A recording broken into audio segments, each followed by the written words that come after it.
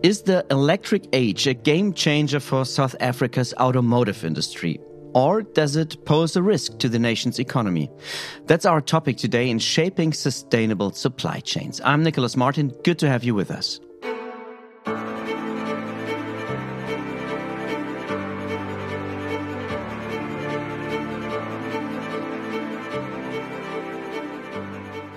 The car industry is an important income generator for South Africa. As a side note, the first vehicles were manufactured there already in the 1920s, almost a century ago. So there are already established supply chains within the country. Now the global auto industry is electrifying vehicles and batteries are needed everywhere. Being a country with rich mineral resources, could this be a once-in-a-lifetime chance for more and better jobs and increased prosperity? That's what we want to discuss today, and I'm very happy to be joined by Justin Barnes. Good to have you on the show, Justin. Hi, Nicholas. Great to be on the show. Justin has dedicated almost his whole career to the auto sector as a policy advisor, as a consultant for industry as well as national governments. Currently, he's the executive director of TWIMS, which stands for Toyota Vessels Institute for Manufacturing Studies based in Durban. Justin, before we dive into the conversation, I would like you to finish these sentences and we can get a little idea of your positions. Perfect. Go for it. All right. Cars are important for South Africa because they create substantial wealth for the local economy. The shift from combustion engine vehicles to electric vehicles means a complicated process of adjustment for the local automotive industry. Mineral resources are an important part of the South African economy. You already said it, you already mentioned it. The car industry is important for South Africa and it has a long tradition, with Ford and General Motors building the first assembly plants there already in 1924 and 1926, respectively. But going back to the importance for South Africa, which role does the auto sector play for the South African economy today? So, Nicholas, the South African automotive industry is an important contributor to gross domestic product. The manufacturing portion of the value chain contributes around 4% of GDP, and retail and services make up a further 3%. So roughly 7% of the South African economy is generated from automotive, industrial and commercial activity.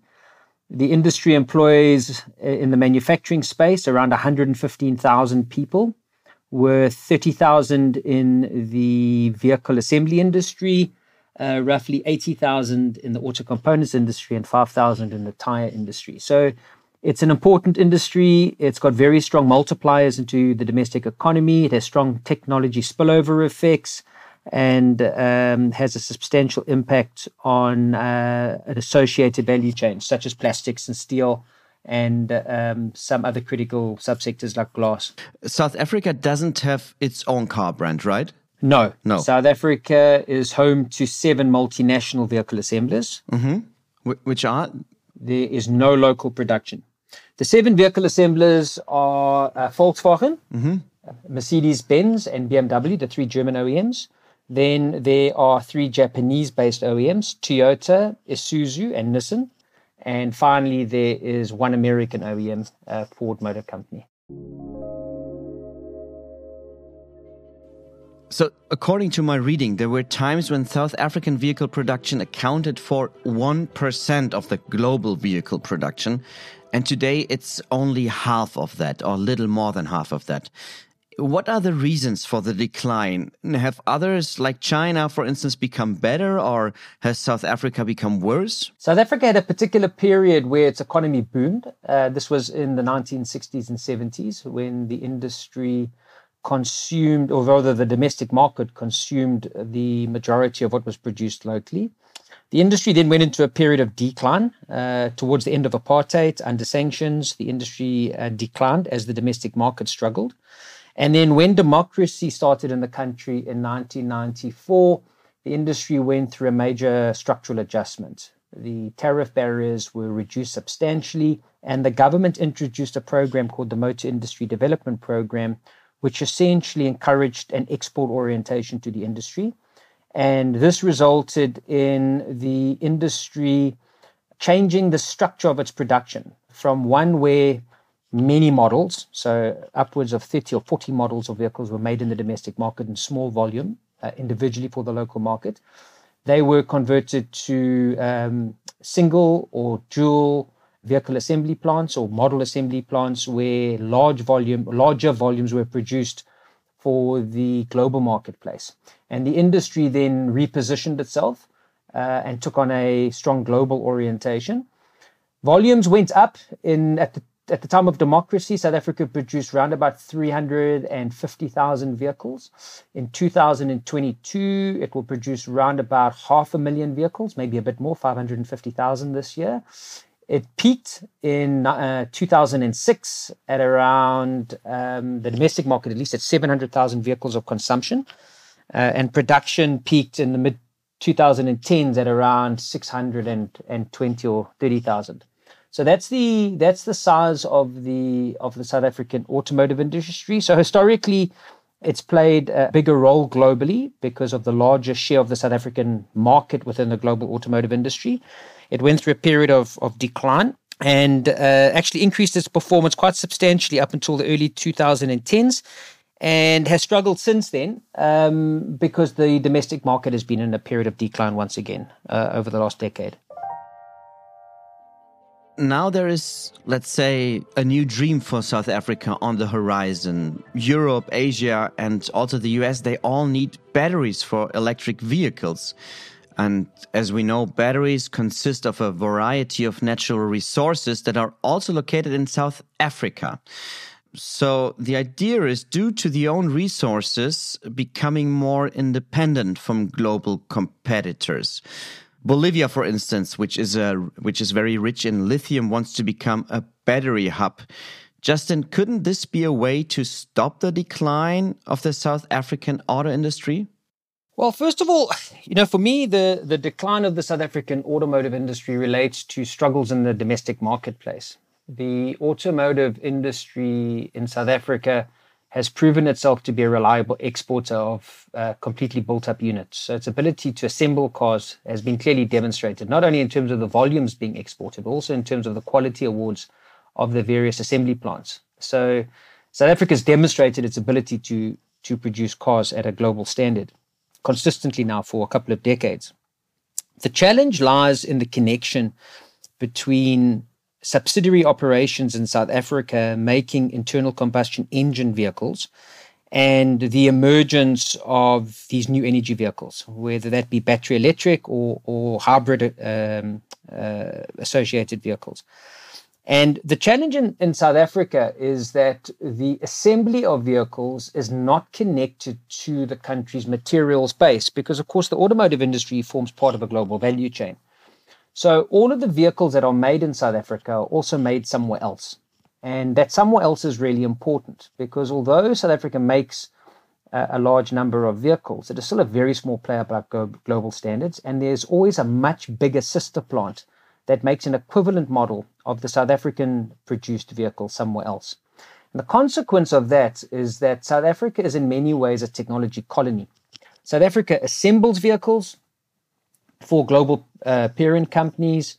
Those assembled vehicles create substantial wealth for the domestic economy, but there is no major link to either the powertrain or the drivetrain of those particular vehicles because those core technologies typically still lie in the home countries of the multinational parent organizations.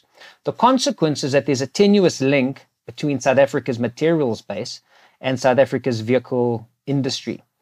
So when we think of the opportunities for the downstream beneficiation of minerals, which there are clearly abundant opportunities in that regard for South Africa, it doesn't necessarily link directly to the vehicle assembly operations themselves.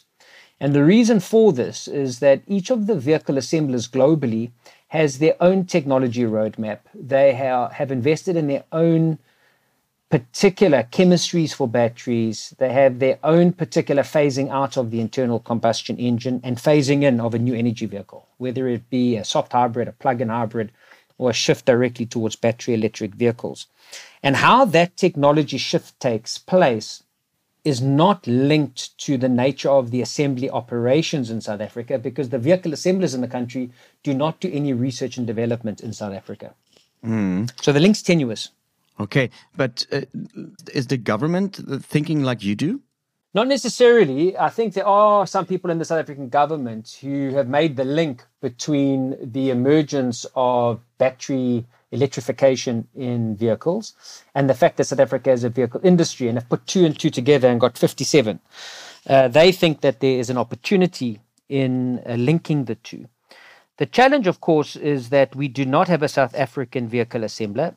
We assemble vehicles. We do not own the proprietary technology that sits within the core powertrain and drivetrain of those vehicles. That lies with their parent companies.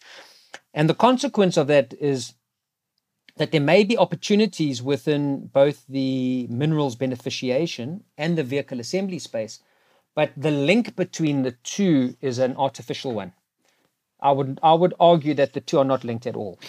But I've read, for instance, in a UN study from UNIDO that clearly recommends building up some sort of battery production for the electric age. What do you think? What speaks against it? The key issues here are around where the technology sits.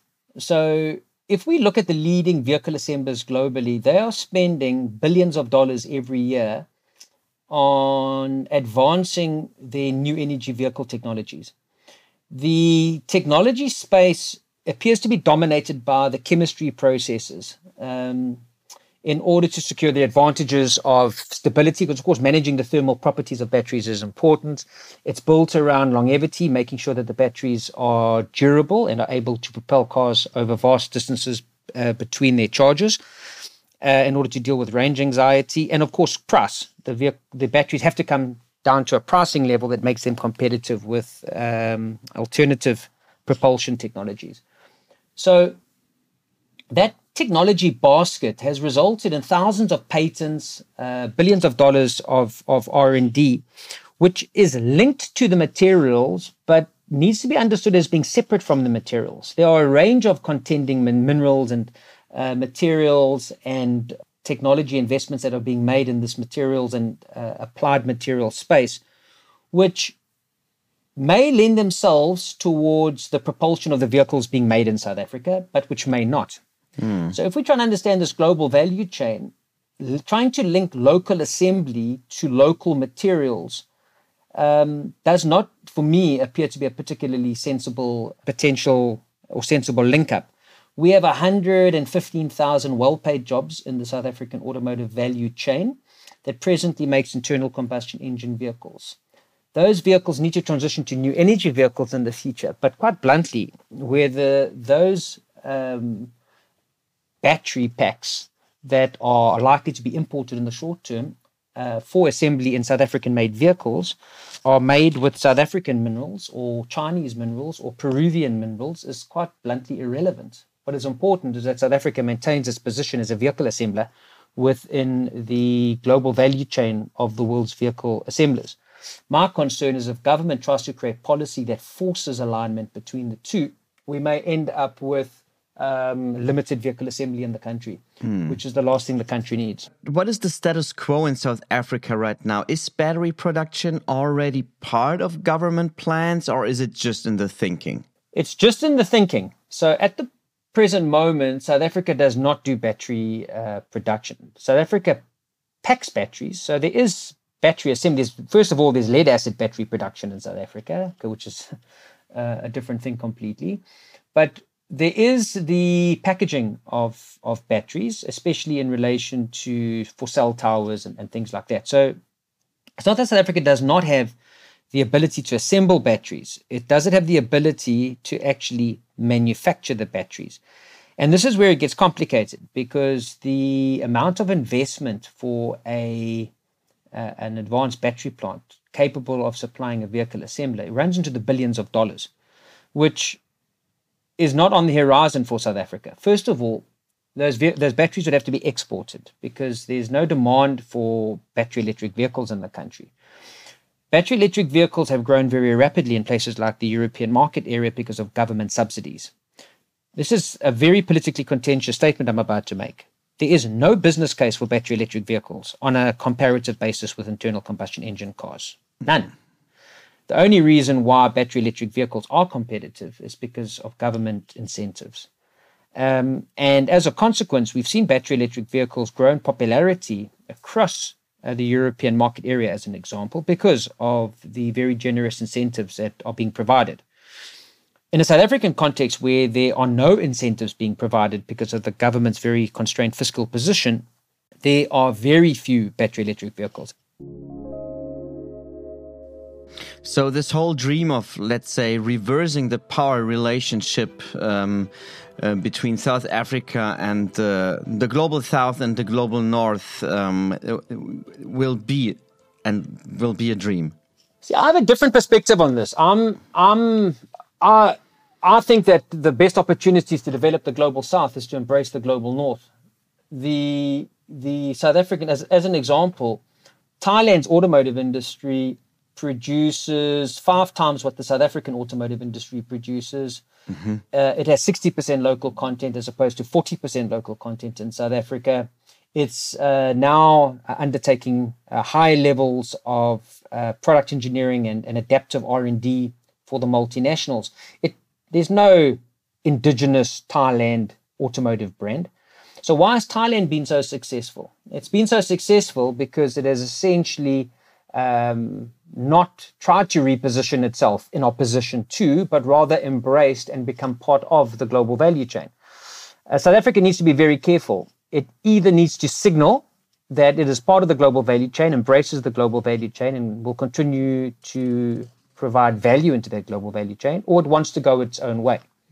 If it wants to go its own way, it had better be able to go its own way. And I can tell you, as a South African living in South Africa, that second option does not have a good ending. Mm-hmm.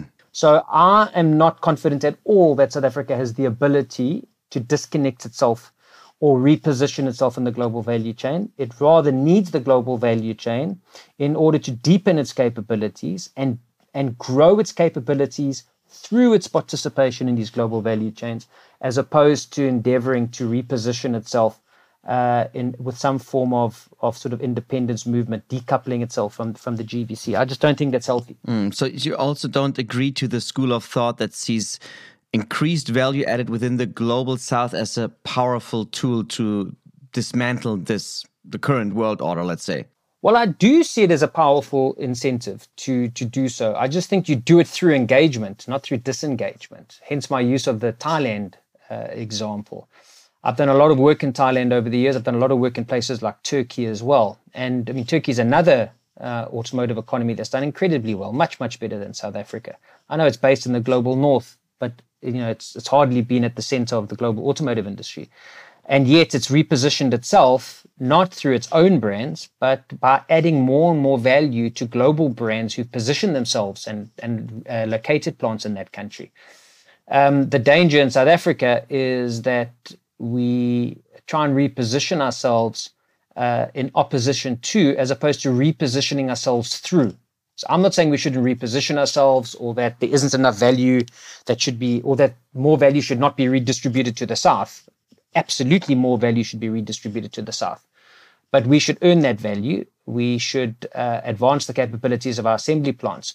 My view is that there's much greater chance of building a more dynamic, much larger scale vehicle value chain in South Africa through the assemblers than there is through some dream of capturing a rare earth or a new mineral that has got amazing battery technology properties.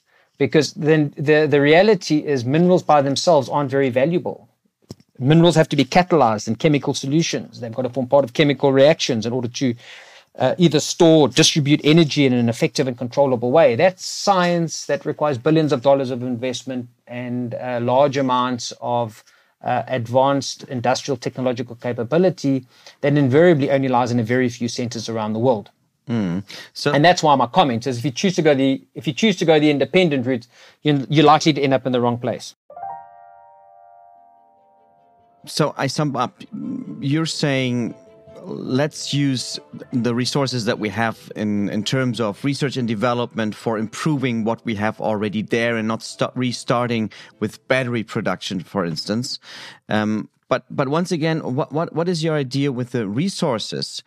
If the value added is not done within the country, what else can the resources do to make the country catch up economically? So let me give you an example. Let's take batteries. So batteries still need to be assembled into a car. So let's just take South Africa. We only have one engine plant in the country. All the other vehicle assemblers, so of the 7 vehicle assemblers, only one has a local engine. All the other 6 OEMs, and these are the big vehicle assemblers in the country, all of them fully import the engines and transmission systems. So when they get replaced with a battery pack, South Africa doesn't lose very much, first of all, because we never made the engines. The second element is that all batteries have to be packaged. So there is a battery management system, which has a whole lot of control mechanisms that has to be placed alongside the battery pack itself. And then, of course, there's the charger, and there's a whole range of other thermal management sort of processes and expensive harnessing, etc., that can deal with the charge rates from a battery electric vehicle that need to be assembled. Those, if we were to localize the assembly, it would open up the opportunity for us to understand the technology. It would give us the opportunity to create more jobs. It would enable us to create more value for the local OEMs who've invested billions of dollars in the South African economy to build their state-of-the-art plants in the country. And the consequence of that would be that we would master more of the technology through the multinationals, which would allow us, if we were to continue to build our automotive industry to say 1 million or 1.5 million units in the future, we would then be positioned when the multinationals were looking to expand their vehicle battery footprint globally, that they would build a plant in South Africa and we would get access to that technology via our established credentials. But nevertheless, that gives us the best chance of growing. But looking at your suggestion, this also means that the power always will lie in the hands of the multinationals, right? The power would still lie in the hands of the multinationals, yes. Okay. I'm not talking about the mineral side. I'm talking specifically on the vehicle assembly side. So I want to put this into context. So the vehicle assemblers in the country, in South Africa, directly generates about 84 billion rands worth of what we call gross value added. That's a manufacturing value added. The danger is if those 7 OEMs were displaced or were to lose their export focus and were to... Many African economies have vehicle assembly operations. And let me explain their vehicle assembly operations. They are something that we call an SKD, semi-knockdown. A semi-knockdown is essentially a reassembled car. They have no multipliers. They don't create jobs, maybe 100 in a plant. You need maybe $1 or $2 million to establish a semi-knockdown operation. As an academic, I could run one of those plants, no problem. They're very easy to manage. Mm-hmm. And then you get a CKD plant. For a CKD plant to operate, it needs a body shop and it needs a paint shop. A body shop and a paint shop in any plant of more than about 60,000 units, which is the minimum required to justify the investment, you're looking at around about $1 billion of investment for a body shop and a paint shop.